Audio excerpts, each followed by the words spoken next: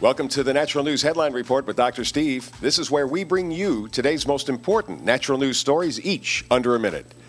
For all the fear about fats, the plain fact is we need them. The good fats, that is. The omega-3s found in fish, nuts, and even plants.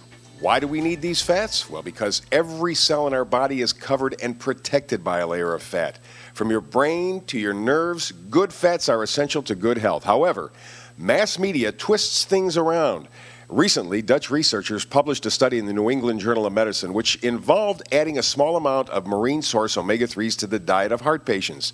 Instead of actually reporting the details of this study and placing the findings in the context of previous scientific research, mainstream media went south. Easy headlines is what they were looking for, and the result is widespread, inaccurate, and even downright misleading headlines, sloppy reporting that hinted that, well, sometimes even omega-3s are not so great for the heart after all. You found stories in U.S. News and World Report, Time magazine, kind of leaning in that direction. Remember, the omega-3s were helpful, essential, and powerful. They are not a panacea, however. No one food, no one ingredient is.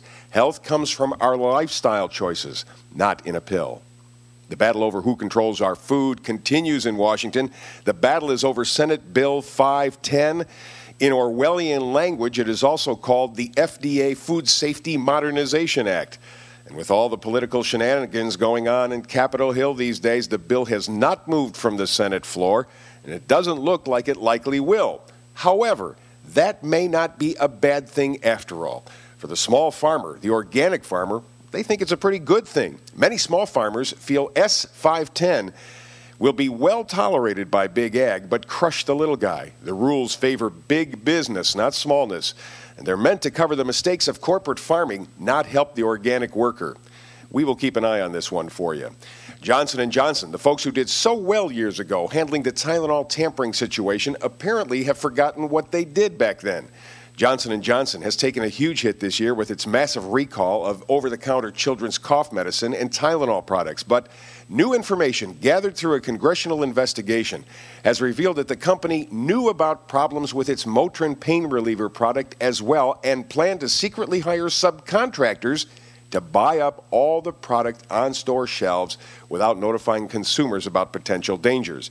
Investigations into McNeil Consumer Healthcare have uncovered emails that prove the company knew about the problem with the children's medicines long before the recall and tried to perform phantom recalls on the product in order to cut losses. Again, it would appear their fiscal health comes before your physical health. Midwives in one form or fashion have been part of childbirthing since the beginning of human race. Well, not anymore, apparently, at least not in New York. It is now illegal for women to give birth at home in New York City following the closure of the only hospital that supported midwives in the practice. New York state law requires that any midwife performing a home birth be approved to practice by a hospital and an obstetrician. Yet the only hospital in New York City that was willing to sign on to do so, St. Vincent's in Manhattan, and they closed at the end of April. That is leaving a lot of people, well, hung out to dry, so to speak.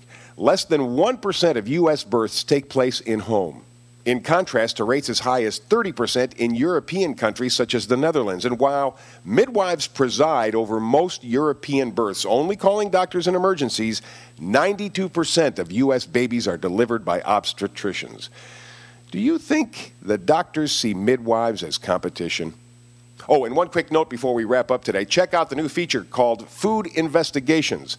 It's a series of quick videos designed to educate, inform, and entertain you about your health and wellness from naturalnews.com. Hey, those are the Natural News headlines for today. Check naturalnews.com each and every day for more news articles, more videos, more special reports. I'm Dr. Steve.